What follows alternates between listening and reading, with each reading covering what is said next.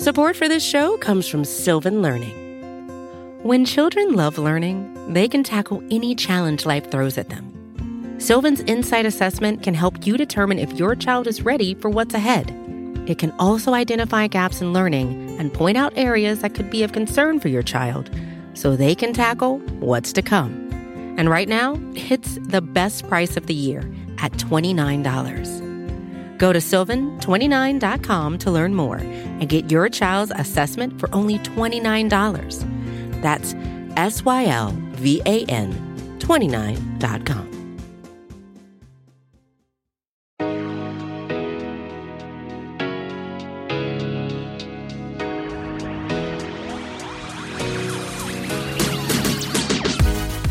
Good morning. Happy Saturday. Welcome back into the Arrowhead Pride Best of the Week podcast. I'm host and audio producer of the Arrowhead Pride Podcast Network, Steven Serta.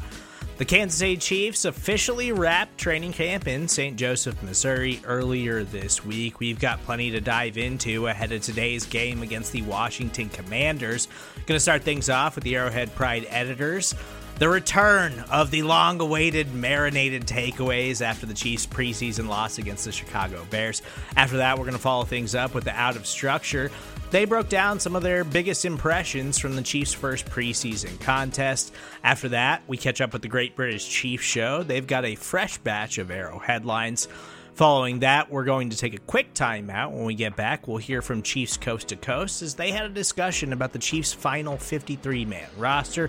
And we'll finish things up with Show and BK having a conversation on Chiefs linebacker Willie Gay and why we aren't talking about him enough after his impressive debut against the Chicago Bears. That's all coming up on today's Arrowhead Pride Best of the Week. Back here on the Arrowhead Pride Editor Show, Pete Sweeney, John Dixon, and we're welcoming in the Arrowhead Pride Podcast producer, Steve Serta, who will share some marinated takeaways from this initial Chiefs-Bears game. We'll get our feet wet in marinated takeaways. I know that's a crowd pleaser of the Arrowhead Pride Editor Show, so I'm glad we get to do this preseason edition. We'll share two of them each, and John, we always start with you, and we'll do the same in this version. The Chiefs lost to the Bears 19-14. A real quick one right here, and this does not count. I just want to share it from the press today. Both Andy Reid and Travis Kelce were like very upset that they lost this game. Like you could tell it actually did bother them. And I just think it matters so little to media and fans about the results. But Andy Reid was kind of ticked about how the team played in the second half. And I guess he has a point because you want your depth to like really care and show out. And this just fell apart when the top teams came out of the game. They blew that 14-0 lead. And I just thought it was interesting that Reid and Kelce were annoyed about it, John. Well, I think it's good that you've got players and coaches who care about winning, even in that kind of circumstance. So I'm not going to say there's anything bad with that. Sugar Shane Buechele caught the attention of Cliff Kingsbury last year with his win. So I guess there are head coaches paying attention to that thing. I think it also has something to do with the fact that it's the Bears and they have one of the worst rosters in football. So the Chiefs, right? And I'm sure that Matt Nagy was like, "Come on, what are we doing? Can we get this one?" Yeah, we didn't get his take on that today, did we? No take from Matt Nagy. Matt Nagy, see you at the podium next year, Matt Nagy. All right, John. Go ahead. Here's my first takeaway from this game. It's pretty obvious to me that Brett Veach wanted Isaiah Pacheco right from the beginning, that he was targeting Pacheco. You know, we had the quote going into the draft that there were, the way the numbers lay out, that there were going to be, these great running backs at the end of the draft. He was always plural. And he just thought that one of those guys was going to be 1,000-yard rusher as a rookie. I think this is the guy that he thought was going to be the 1,000-yard rusher. I mean, look at it. How often do you see a 7th-round draft pick be anointed as the kickoff returner and come out of the first preseason game with the starters? Mm-hmm. You know, as he was staying at the second quarter, he's standing on the sidelines with Mahomes and Kelce, and you know, you just don't see that with a 7th-round rookie. I think they identified this as a guy who could come in and contribute right away, and they've just put him right through the program as if that was a given. And he hasn't disappointed. I'm not going to say he has, but I think this was the guy they wanted all along. Pacheco Mania was running wild, and I I think in getting that pass and jetting down the sideline and breaking that tackle, I was I was comparing him to Kareem Hunt at camp, and the one thing you really couldn't tell was, can he break tackles like Kareem Hunt? Because even in the live periods, they are not going 150%. No one is trying to injure anyone at training camp. This is a real mimic, a mock game in a sense where you get to see that type of stuff. And I just, man, that one play where he caught the pass and broke a tackle looked a lot like Kareem. And I know a lot of fans have for a long time been like, especially with Kareem's trade request a week or two ago, have been like, get this guy back. Well, what if you don't have to get Kareem back, who you would have to pay all this money when his contract runs out? What if you could have a Kareem Hunt on a rookie deal that does not have all those off the field problems? I think that there is that potential. I don't want to get people too hyped up, by mentioning Kareem, but I think that comp is real, and I think we saw a glimpse of that the other day, which is a good thing for Chiefs fans. I think it was all you needed to see, was just that one play, him getting snaps with the first team offense and then breaking one tackle was like, okay, I'm good. This guy's a stud. Let's go. Just get him out of the game. If you've been listening to our training camp reports, I think he has an RB2 ceiling. I really think they're going to give Clyde an opportunity at the beginning of this season. I think that is written in stone. I think he has an RB2 ceiling, with McKinnon being more of this pass catching, third option, change of pace type of guy. Ronald Jones is done. I mean, he touches the ball fourth during the run periods. He has been working with the third team. I think you saw him get a lot of time in this game because they're trying to see if he'll get them a 6th or 7th round pick back, maybe. And again, as we've said before, I think he was a safety net for McKinnon potentially not coming back. And with McKinnon back, there was no need for Jones. And again, they feel really, really good about this Pacheco kid. All right, Steve, what is your first takeaway from the game? Mine is on the offensive side of the ball too. And it has to do with the fact that I think this was just kind of tongue in cheek from Andy Reid, but them just running out of 21 personnel, like the whole first couple of drives of the game, and especially with the whole first team offense. I do think there's something to be learned from that, though, because we've talked about it all off season. The Chiefs are going to go back to the basics a little bit here with the offense this season, because we saw I think we saw the ceiling of kind of what they could be with that deep down the field attacking style of offense last season, in the way that defenses just changed the way that they totally approach the Chiefs offense. And so I think we're going to see a little bit more of those Alex Smith era dialed up screen passes and plays around the line of scrimmage that are designed to just get your explosive playmakers into space and let them make the plays instead of trying to chuck it all over the field. And I just think that was kind of a glimpse of that. It was kind of a joke that Andy was like, we're just going to go score a touchdown running out of nothing but the I formation. But I do think that it's a glimpse of what they're going to do a little bit more this season.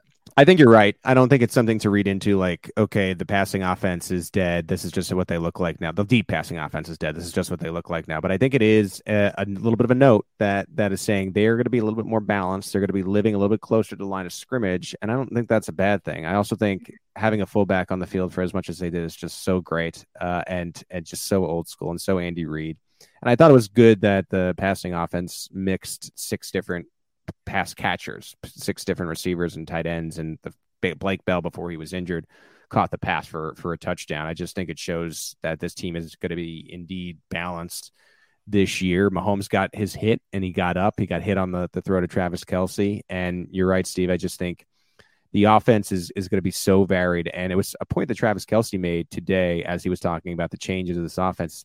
Not so much all the plays that are different. It's just the different looks and personnel. So you might see 21 personnel. You might see 22. They may go and let you see once, and hopefully Bell is healthy, the 4 tight ends on the field at one time. I think you're going to see a lot of different varied looks, and you don't necessarily need a Tyreek Hill to threaten a defense because you have Andy Reid with all of these weapons who may not be as explosive with Tyreek Hill, but they're varied, and you just don't know where they're going to be going on any given play, and that could lead to success, John. Yeah, I think one of the things the national writers keep missing when they're talking about how the Chiefs will fail without Tyreek Hill is that they forget the Chiefs were successful with Alex Smith. Right. That's what we need to keep remembering. Yeah, no, the Andy Reid factor too, where he went back to the Utah days and leaned into some of that option stuff that Alex Smith did well, And then really everyone copied it. If you remember, this was pre-Mahomes where everyone's like, oh, this RPO thing can work in the NFL. And then it was RPO heavy across the league for a while. So Andy Reid will take whatever he has to work with and make it work. And I think we saw some of that already preseason game number 1. My first marinated takeaway is a question. And you guys have gone offense, so I'll go defense for my first one. And it's this.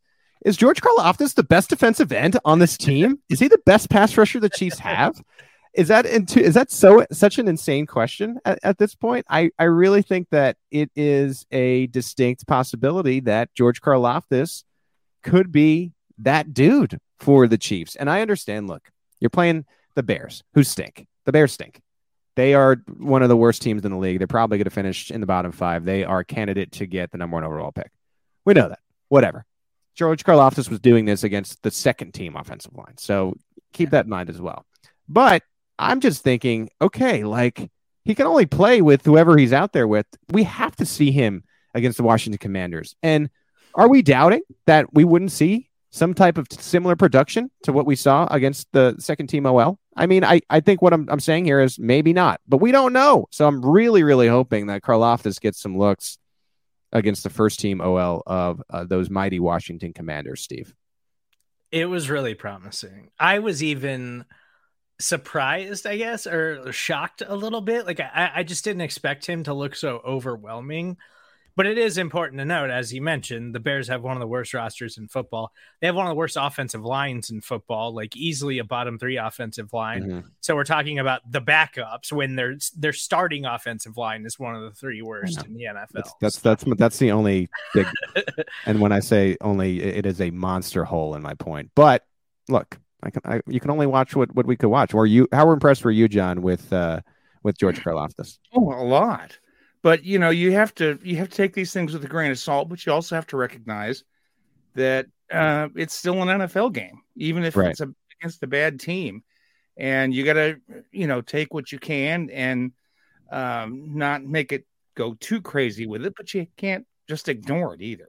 Right. All right, Steve, let's snake back around and hear your next marinated takeaway.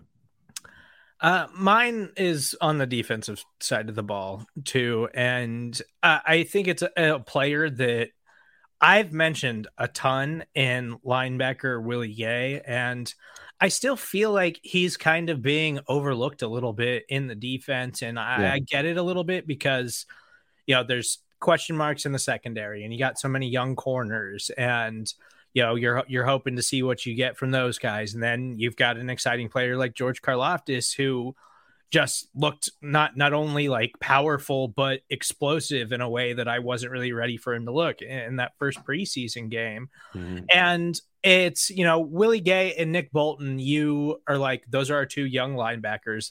That is a spot that we feel like we are really strong at this season and feel like we've got 2 guys who are going to be really reliable there.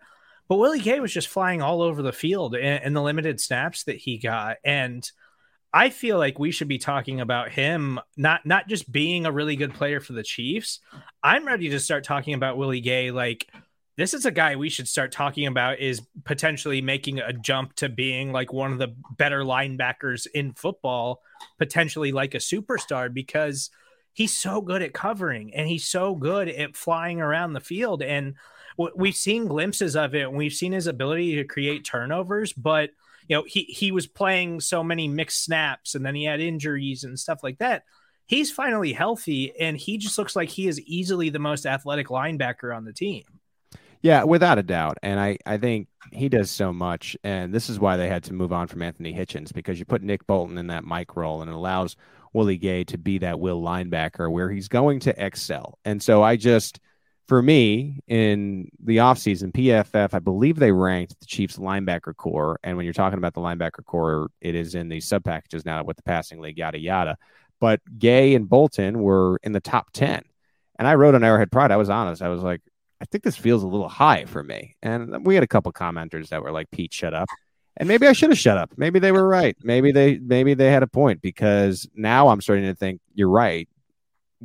Nick Bolton, who had all these tackles in a limited role, Willie Gay, who not only is one of the more athletic players on the team, maybe in the NFL, they might be top 1 upside, which is remarkable. And I was very wrong about it, I think, even already. I feel that way. And so you're right. Willie Gay is underrated, but I just think this linebacker unit, and again, it's made up of 2 players, and who knows, Elijah Lee, Jermaine Carter, Darius Harris, yada, yada, when you're in the base, doesn't really matter, Leo Chanel. But with nickel being the new base, these 2 linebackers could be among the best in the entire NFL. I think that's the main point to it, is that you've got 2 players who are very good individually. But what people aren't figuring on is what they can be together when they're on the field all the time, which we really haven't seen. Right. I mean, they just, neither one of them have been used enough for us to have much of a sense of what they'll be like together as the primary linebacking duo for the Chiefs. And I think that ceiling is very high. So I got to agree with you, Steve. I think this is going to be something to watch.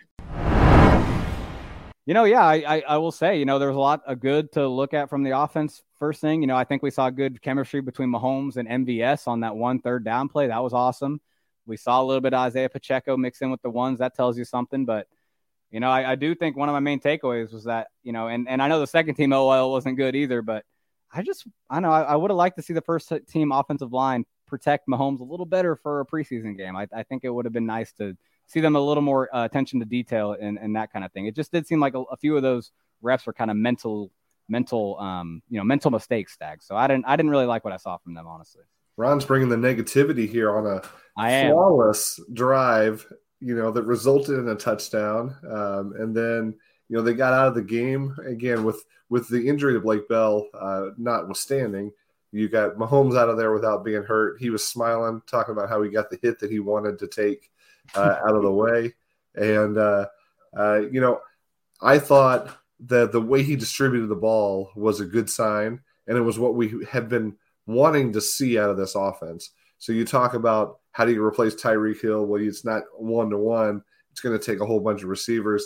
They brought in a whole bunch of receivers, and just about everybody caught a pass from Mahomes in that drive, including the fullback. For those fullback lovers out there, it was good to see Burton get involved, convert both of his touches into first downs, because that's all he does. And so I thought they moved the ball effectively. I thought they looked like they're on the same page. The only play that I was like, I cringed on a little bit was that MVS pass, because that's a throw that Mahomes normally completes. I didn't catch the first time around that he had gotten his arm hit. So that's right. That's good information there. So otherwise, I think you got to be encouraged with what you saw from the offense. I love the Sky Moore toe tap catch. Yes. There was a handful of those plays early on where you're like, all right, that's what we needed to see. Check that box, get them out of the game, and let's see what the backups have. Yeah, and one other thing before we move on is I did notice Clyde Edwards-Helaire have a really good blitz pickup. It was actually on the play that Mahomes got nailed. That blitzer that came off the edge that Wiley should have understood is going to, force his defensive lineman to take his inside shoulder. Clyde came up and stalemated him right outside the pocket, so he couldn't get into Mahomes' space. So you like to see that from Clyde, because we saw a little later in the game Ronald Jones try to pass pro, and it was very ugly. So I think that's a good sign for Clyde. Yeah, I mean, Clyde, obviously, there's no question that he's the number one running back. I don't see that changing. I thought he was reasonably effective in what he was given. There wasn't a lot to take from his actual production, but just the fact that he got in there, was the first guy in the game. And then Pacheco being the second guy and then getting him out so quickly, you can take a lot from, when people come into the game, even more so than what they actually did with their snaps in some instances. I think Pacheco was one of those that you could really read a lot into the fact that he was the first running back off the bench, and that they quickly got him out of there, and he didn't see the field the rest of the game. Tells you what you need to know about his role in this offense. Yeah, absolutely. I like to see that too, because, the stuff he did on the field in the plays, the catch he had, it was great contact balance, right? I did think that was impressive to see him, how quickly he popped up from that hit. But on the run, I do think, and again, it's his first run of his NFL career. I'm just observing individuals play. He ducks his head and just runs right into the line when, you do have to do that sometimes, but you shouldn't just duck your head. You should keep your head up as you just barrel through a line when you have to at times, because, there could always be the case where you stay on your feet and find a little bit of a seam and take off. So yeah, there's teaching lessons, but the main thing is that Pacheco is with the first team offense, and again, gets out so early. It's hard to deny that he's the team's number 2 back. I mean, I don't see how. I know McKinnon is a veteran, so maybe that's why he doesn't get those snaps right there. But I don't know, man. I think they really like what they have in Pacheco. You can tell. Well, this is going to be Ron's been spewing negativity so far, so I got to jump in here a little bit. There was a lot of positive to be taken from George Karlaftis and how he played. And I think a lot of people are taking that and really running with this idea that Karlaftis was surprisingly good, or that he was that we were all wrong about him pre-draft. And I know I caught a little bit of flack in the draft process because he was a player that I was hoping the Chiefs would not take. I was visibly disappointed in the draft show when it actually happened. But there was a reason for that, and it wasn't that I thought he was going to be a bad player. It was that I worried that some of his limitations, would keep him from being a dynamic player as a pro. And that's what you hope to see if you're taking a first-round pass rusher, is that it's somebody that can be dynamic. Now, we did notice in the draft process that Karlaftis in 2021 was different from Karlaftis in 2019. And I think you saw some flashes of 2019 Karlaftis in this game. But also you saw him do pretty much what you expect George Karlaftis to do. Exactly. He played hard. He got after it. He had some bull rush that was fairly effective in getting close to the quarterback. He lined up from a wide 9 position outside of the tackle and had a straight line to the quarterback. And he took that straight line and got close to the quarterback. Even he talked about after the game what he needed to work on. He's like, it's about all of these opportunities where you get close, but you don't finish, right? He's about taking those, I was close, and making it into plays that he made. Now, he did have a sack. It was the exact kind of play that I assume that he'll get most of his sacks on throughout his NFL career, is where he's fighting through a block. He's continuing on the play, not giving up on it. He put a variety of moves out there, to get to that finish that he did have. All of that to be said, he played exactly how I would have expected him to, against a really bad Bears offensive line and really bad Bears second team offensive line still. And so I want to make sure that I'm still being clear about where we see Karlaftis, in the fact that we should still temper our expectations. He's not going to be a 15 sack guy just because he got a sack in his first NFL action. Don't expect that every week, but he did show some positive signs. I think you got to be happy with what you saw from him. Just not, let's not make it more than what it is, I guess is what I'm saying. Yeah, I'm with you. I will say I did not expect to see that technical of hand usage. That definitely did pleasantly surprise me. I do think on that, on the one he almost hit the quarterback, he almost got the ball out on the, the wide 9 one you spoke of. Yeah, it was a great job of showing his hands real quick, making the lineman think he needs to meet his hands, and then coming back under, flashing the hands and coming under. I think that was a great hand usage on the sack too. I think you did see some really smooth hand usage for sure, but I think that was already kind of part of his game. I do think Frank Clark has helped. I'm sure Frank Clark's teaching has helped him maybe understand it a little more, but he was a pretty fundamentally sound player. I think I kind of forgot how fundamentally sound he was, but I'm with you, man. I don't think we saw anything that like changes my expectations for him this year, right? Like what I think of him now is still what I thought of him, before.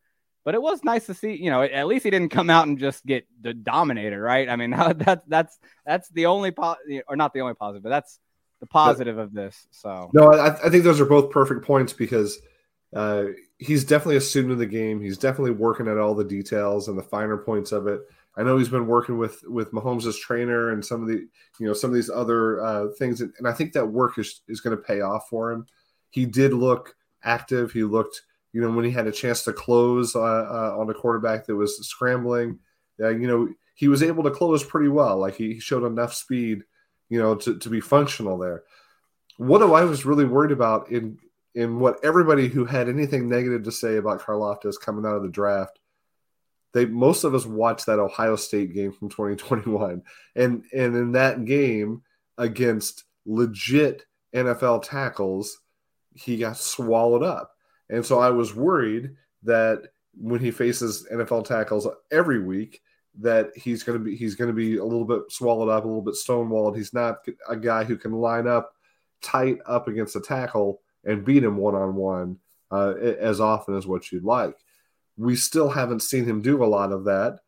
And the Bears second string tackles may not be any better than Ohio State's first stringers were last year. And so he still has, a little bit more to prove, but he did look like he belonged. The game didn't look too big for him. He didn't look like he was overwhelmed.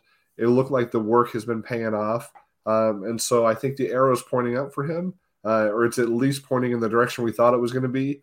I just don't think we need to go overboard and say that I saw somebody say he was the best player on the field, or, that it was, that he jumped off the screen and in a remarkable performance. I think that might be going just a little too far.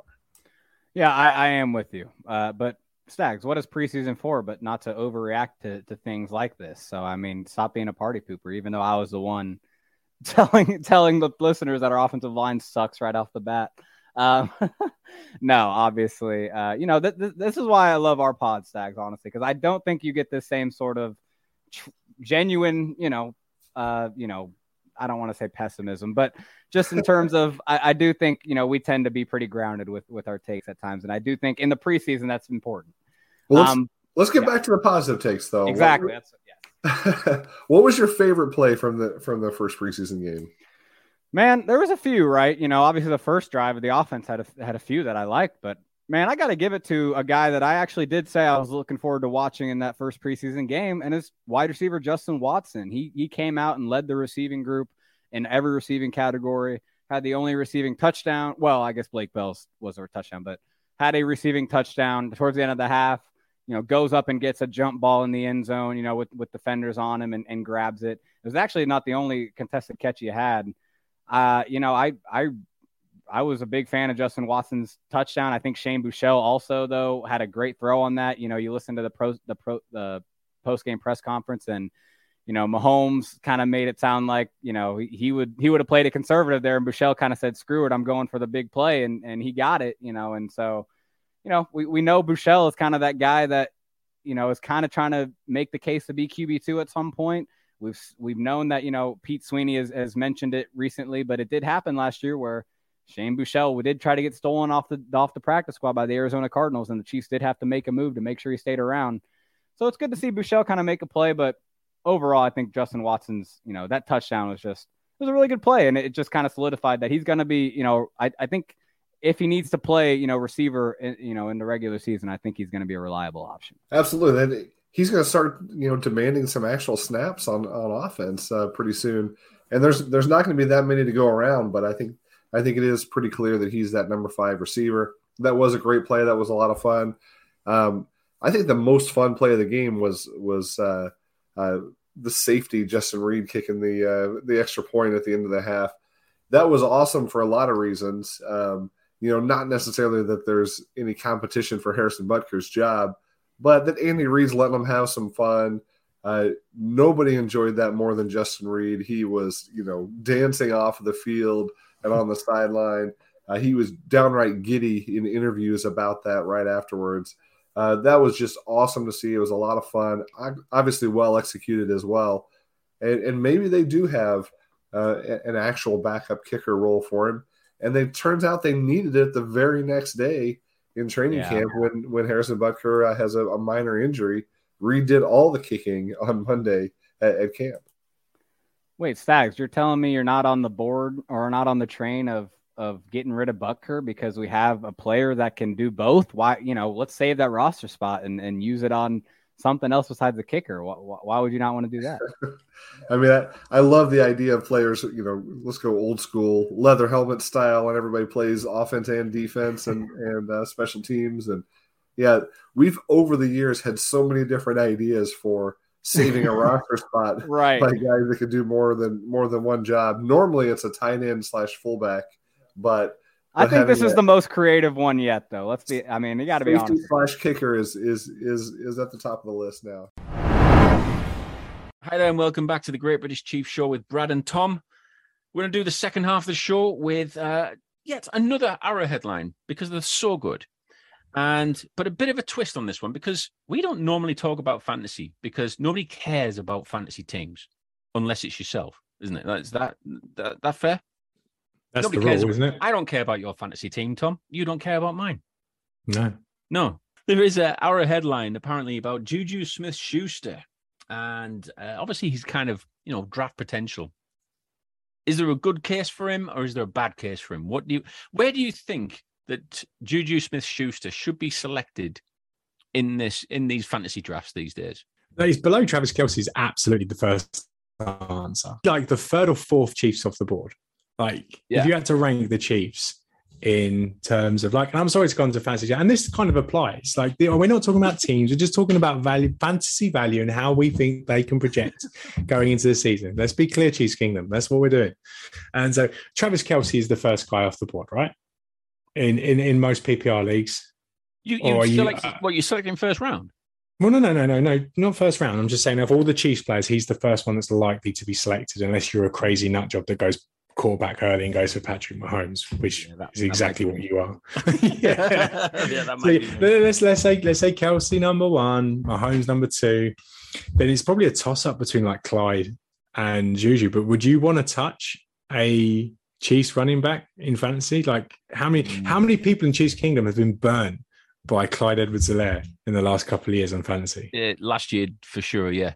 Yeah, egg on their face. I remember the first year that he got drafted and then being if I get a top 8 pick, I'm taking Clyde Edwards-Helaire. I don't even care. And I think I did. I think I did take Clyde Edwards-Helaire, and that turned out to be one of the worst decisions ever. After week 1 against the Texans, his debut, it looked amazing. What was it? 167 yards, 2 touchdowns. Amazing. Yes.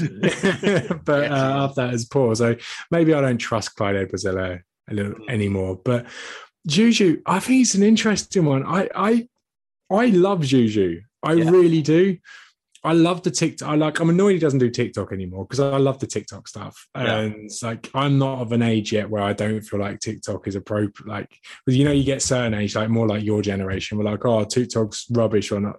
But it's not. It's just people having fun making videos, and that's all Juju was doing. Yeah. So I like him, and I like him as a player, and I feel like there's a chance that we can just get not necessarily that rookie season Juju Smith-Schuster, but something a bit close to that. And if he's going to do it anywhere, he's going to do it in Kansas City. And so I'm going to be inclined. We're drafting Friday. We've got our big fantasy draft on Friday, and I'm thinking maybe I might take Juju rounds 3 to 4. Or am I saying that to get you to take him early? This is where the tactics come in, isn't it? Because I actually did a draft just this week, and I as per usual, I took Mahomes quite early. Anyway, I think it took him about the 3rd pick. I think it was because I was picking first. Believe it or not, I hate picking first, so I had the double pick towards the end. You had to wait 18 spots or something like that before you could actually select again. Then you get 2 in a row. And I actually picked up Patrick Mahomes. And then later on, I think I actually picked up Tyreek Hill as well, probably in the 4th round. Great. And somebody actually said to me in the chat, they were going, you're not going to get the stack on him anymore, are you? Because obviously, Hill and Mahomes was always kind of like a shoe-in, really. If you stacked with those, you were well set at actually winning games each week. And then round about the 8th round, Juju Smith-Schuster was sat there. And I thought, I'm getting him. Got Juju in the 8th round because nobody was picking him. Because I think obviously before, in his last couple of seasons or whatever, he hasn't been really racking up the numbers. And he gets injured a lot. Yeah. And I actually picked him up in the 8th. And I went back into the chat and I said, there's the stack, boys. There's the stack right there. I like who are scoring the touchdowns this year, because even Kelsey, he's never been like a formidable touchdown scorer, has he? No. He's never like he's never like in the top part of the league for touchdown score. Yeah, in terms of receptions and yards, he's always there. But for actual TDs, that's probably where he's lacking. And if you look at his all-time ranking against other tight ends, that's where he lacks. Yeah. So if it's not going to be Kelsey, and let's say the running backs get their share, who's going to be this go-to receiver that gets TDs? And I'm thinking it's going to be Juju or MVS. That's who I think. Obviously, Hardman will have his plays made for him, but I really like the idea of Juju playing across the middle, like those big, strong plays down in the end zone. And I think Mahomes is going to like it too. Like, he's going to enjoy having that big body target. I think Jody Fortson is going to be an absolute weapon in the end zone this year. There's your value. Exactly. There's your value pick. You just pick Jody Fortson, or just put a bet on him to score a touchdown every week. So I'm sure you'll get good odds on him. If you stick a tenner on him every single week to score a touchdown, not that I condone gambling, gamble responsibly, everybody, but if you want to stick £10 or $10, if you can, if you live in Kansas, of course, or if the UK where you can gamble anywhere, stick $10 down on Jody Fortson every single week to score a touchdown. I'm sure that Andy Reid and Patrick Mahomes over the season will make you some money. Yeah, I reckon so as well. I mean, just going back on that, that article on Arrowheadlines, talking about the best case and worst case scenarios of picking up Juju. I mean, you're going to get that with any player. There's always going to be a good case and a bad case. But looking at his previous record, I think he's been a bit unfair on him. I mean, we mentioned it in I think it was last show or the show before that, where Juju had some terrible, terrible luck with quarterbacks. Like you said, he had an old man throwing at him. Then he had some rookie that, like clubbing people over helmets or something, with helmets or something like that. No, it was Browns, wasn't it? Yeah, he got clubbed with a helmet. With a helmet, yeah. So you tried like blaming the victim there. But I mean, he hasn't had a really good quarterback that's really going to. I mean, yeah, you could argue Ben Roethlisberger, but Ben Roethlisberger in the last year or the last 2 years was terrible. He shouldn't have been out there. He shouldn't have been out there. No, he shouldn't have been. So it's like when like an old man strays from a care home and then they have to go back and get him. Come back. Go on, you're not allowed out. You're only allowed out on Tuesdays. Back in. Come on, Ben. Come back in. No, but yeah, I think Juju is just a fascinating case study. I really do for all players going forward, like coming out, getting the hype, the Madden cover, and then having 2 or 3 years of hardship down to quarterback play, to injury, and then getting that second chance at a team like Kansas City with a quarterback like Patrick Mahomes, with a play caller like Andy Reid. And it's like, can they rekindle? It's a case of to say, right, if you put talent in the right situations, regardless of what they've done before, can they rekindle it and find their potential or reach their potential? So we might be sitting here in a year's time and the Chiefs are paying Juju $17 million a year and signed him up for 3 years because he was outstanding this gone season. Yeah. Or we could be in a position where Juju $1 million, 1 year, $5 million. Do we really want to do that? Because it hasn't worked out. Honestly, you just said about the best case and worst case scenario. It is such a large sort of spectrum for him to fall in that the best case could be his rookie season and he's getting 1,477 yards and 10 touchdowns and absolutely electric. The worst case could be injury ridden, hardly gets on the field. Other guys come ahead of him, MVS, Sky Moore, McCole Hardman. He becomes the 4th, 5th string pass catcher and maybe gets like 200 or 300, like maybe like a Sammy Watkins type year when he's always injured.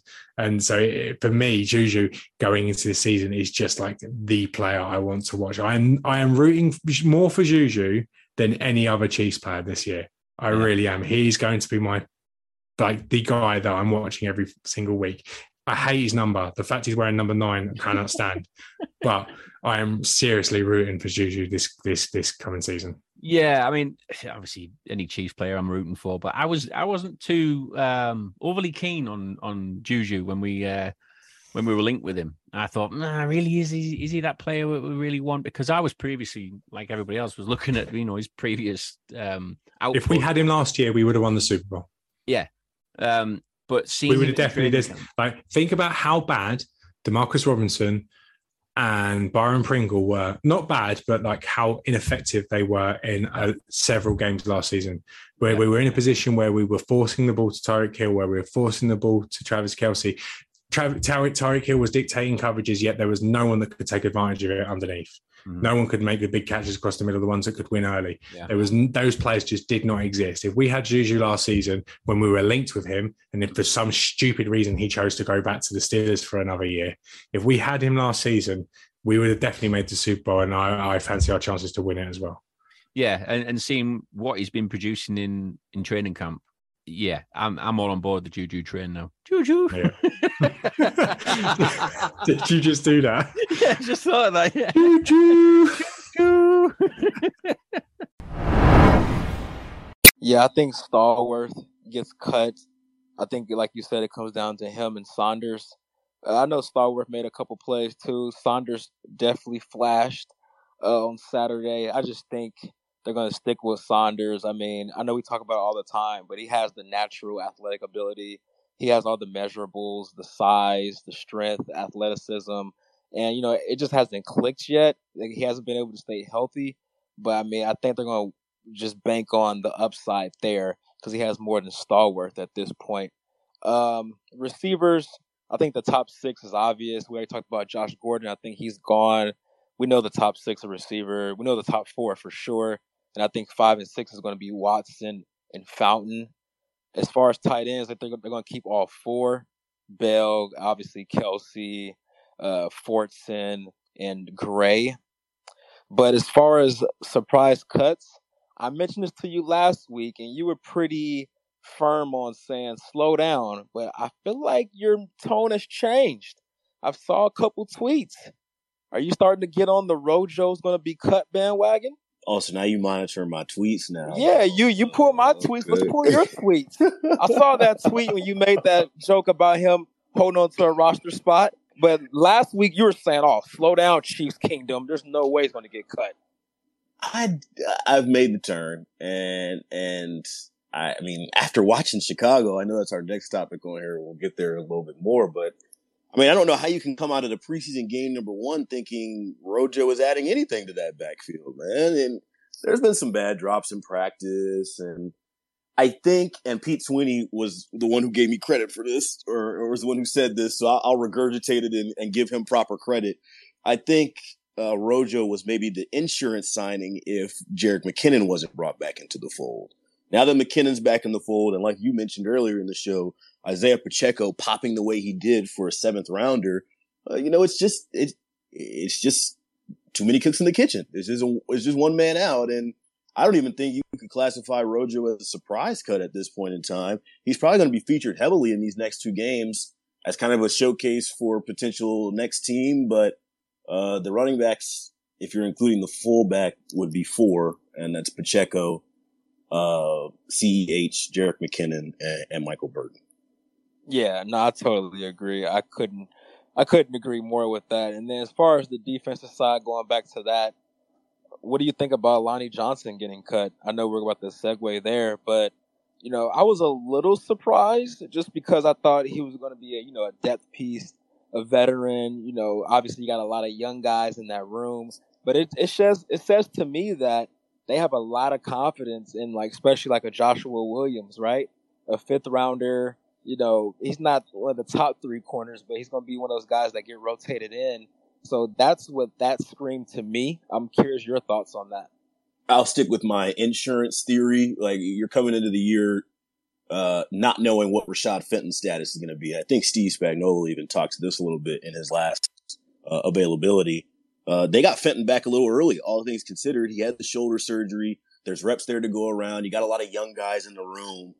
In worst case scenario, you trade a conditional pick for a guy who's played some time in the league, who could come in and give you some reps. But when Jalen Watson hits and when Josh Williams comes in and flashes the way he does, and then Fenton beats the timeline, there's just an odd man out there. And maybe the writing was on the wall when he was playing deep into the fourth quarter or third quarter, whatever it was. I saw he already caught on with the team, so salute to that. But that's probably my takeaway from that move. Yeah, I agree there. I think, yeah, what you said right there is perfect with the insurance thing. At the time, I didn't look at it like that because I wasn't quite sure what you were getting from, right, a Jalen Watson. And isn't it really a testament to Brett Veach? Can we give him some flowers real quick? Because, after his first draft class, he got a lot of criticism for that. But since then, man, he's been hitting, especially on these late round guys. And obviously, these guys haven't played in a real game yet, so I'm not trying to jump the gun. But just as far as guys making the roster potentially, these seventh rounders like Pacheco, Jalen Watson, obviously last year with the Trey Smith, like these late round finds, man, I think he's really starting to find his niche. Salute. I wish there was a flower emoji here in the spaces because Brett Veach does deserve more flowers. I think too often I get on this app or talk with other fans and they're second guessing and nah, man, there's flowers for that late round value. There's flowers for rebuild the offensive line the way he did. And I think once, cooler heads prevail on the Tyreek Hill trade and maybe some of the emotion is taken out of it, maybe some time has passed, he'll get some flowers for that trade as well, Mark, because it's something that allowed the Chiefs to get salary cap flexibility very quickly.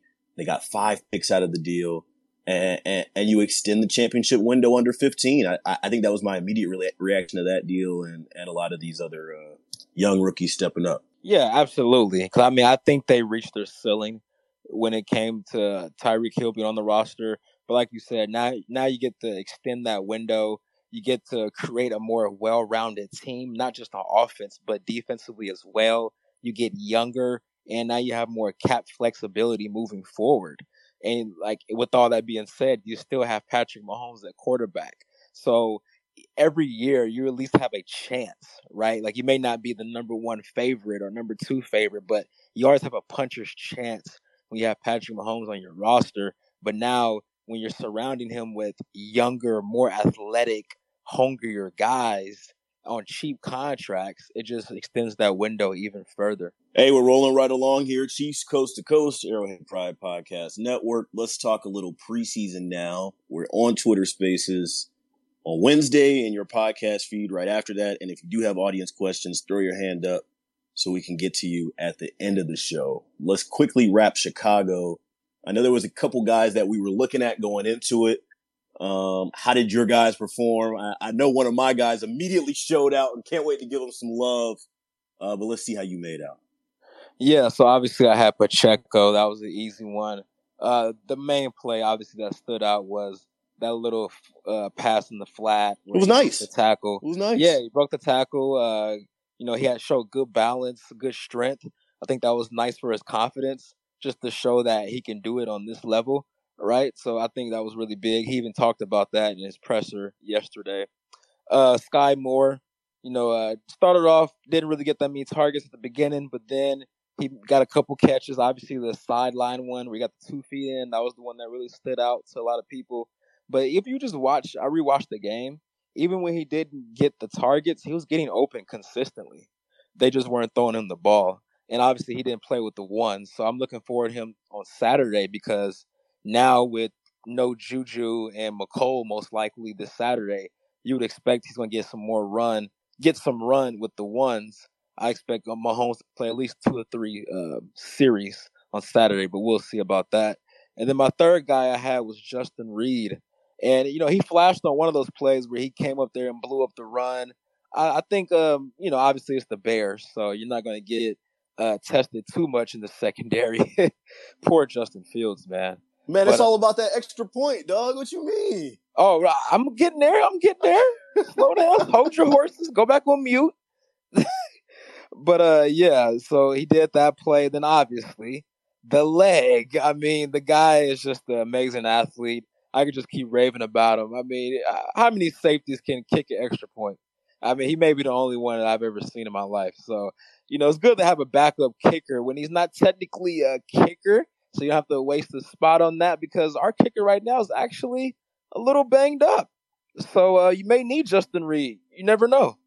I was about to get in my controversy bag because I've seen this take a couple times. People have hit me about this take a couple times. So I want to get Mr. Spaces' opinion on it.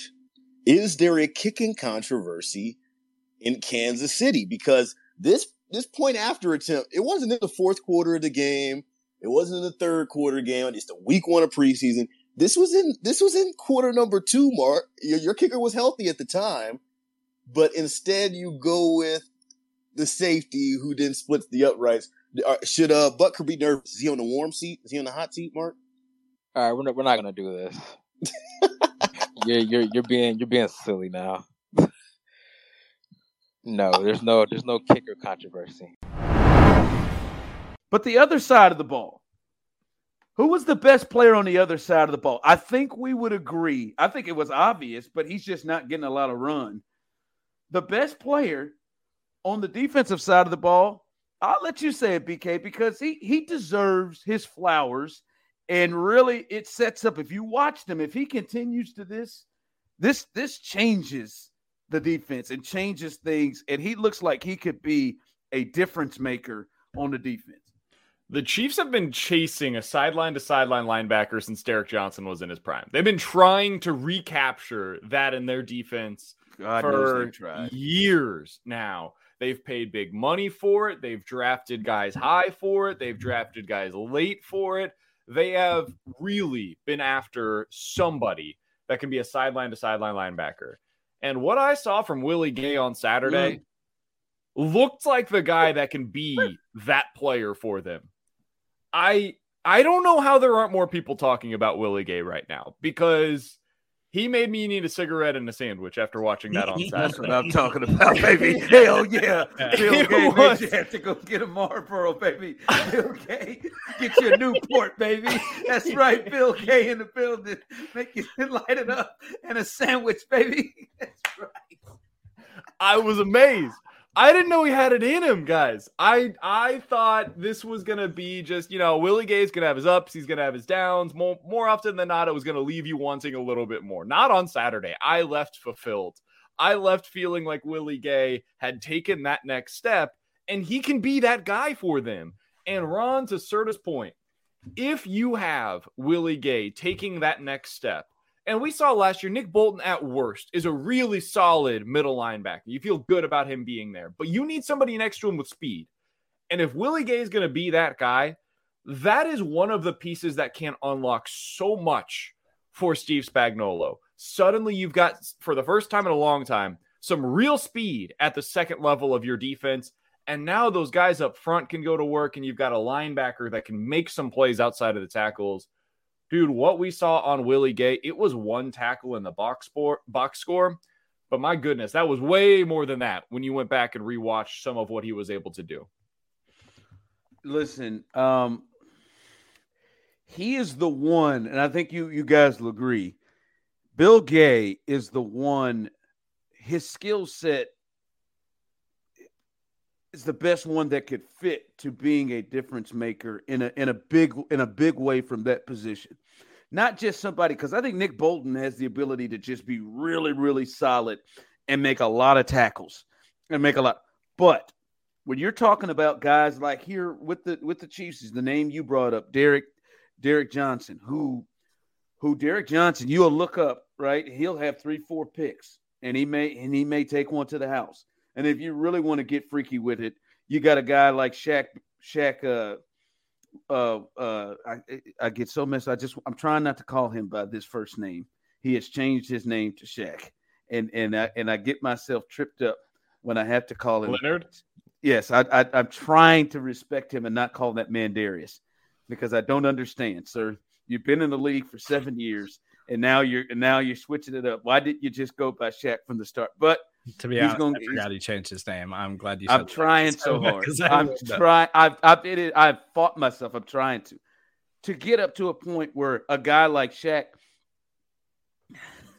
Leonard is able to get, 8-9 turnovers at times and get picks and just find his way around the ball. The speed he has, the awareness it looks like he has, he seems like he has just a natural instinct. to be around the ball, and he has the talent and skill set to be a difference maker.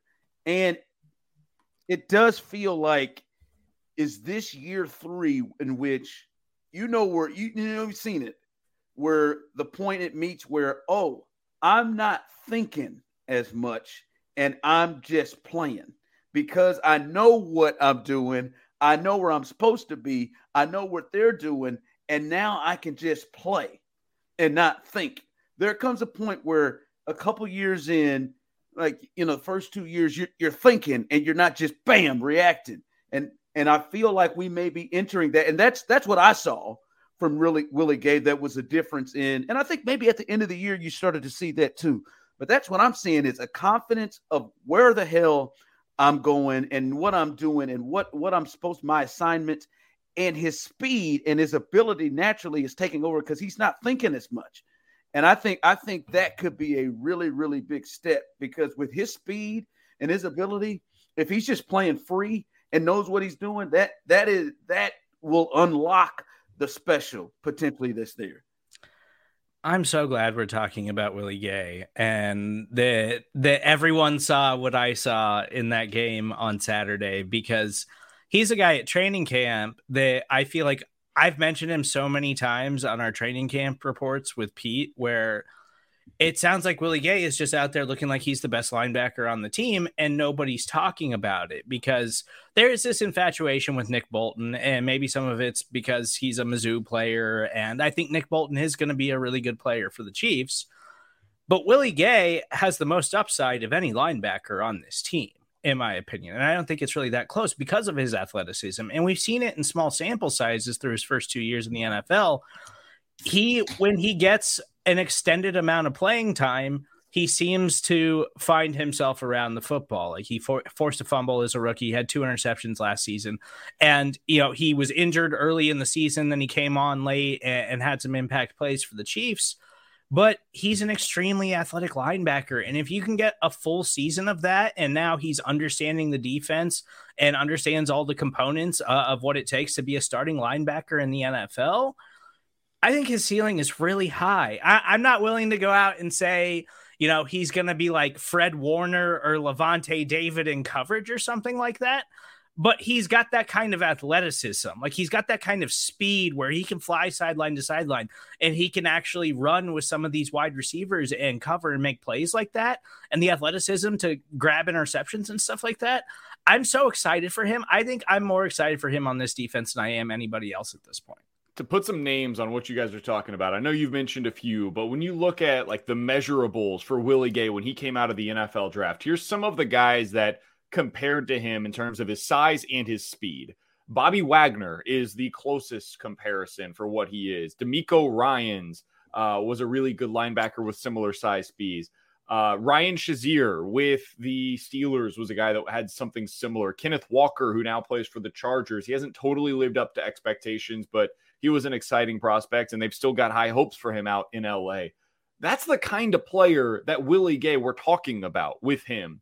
And when you have that kind of an upside and you have this kind of a steady drumbeat, and I think that's the important thing here as well. If it was a one-off and he just like randomly started showing out in this preseason game and there was really no hype about him in training camp, okay, I'm probably not talking about him today because then it's just a one-off. It's just a few plays that he made that were nice and we can kind of all move on with our collective lives.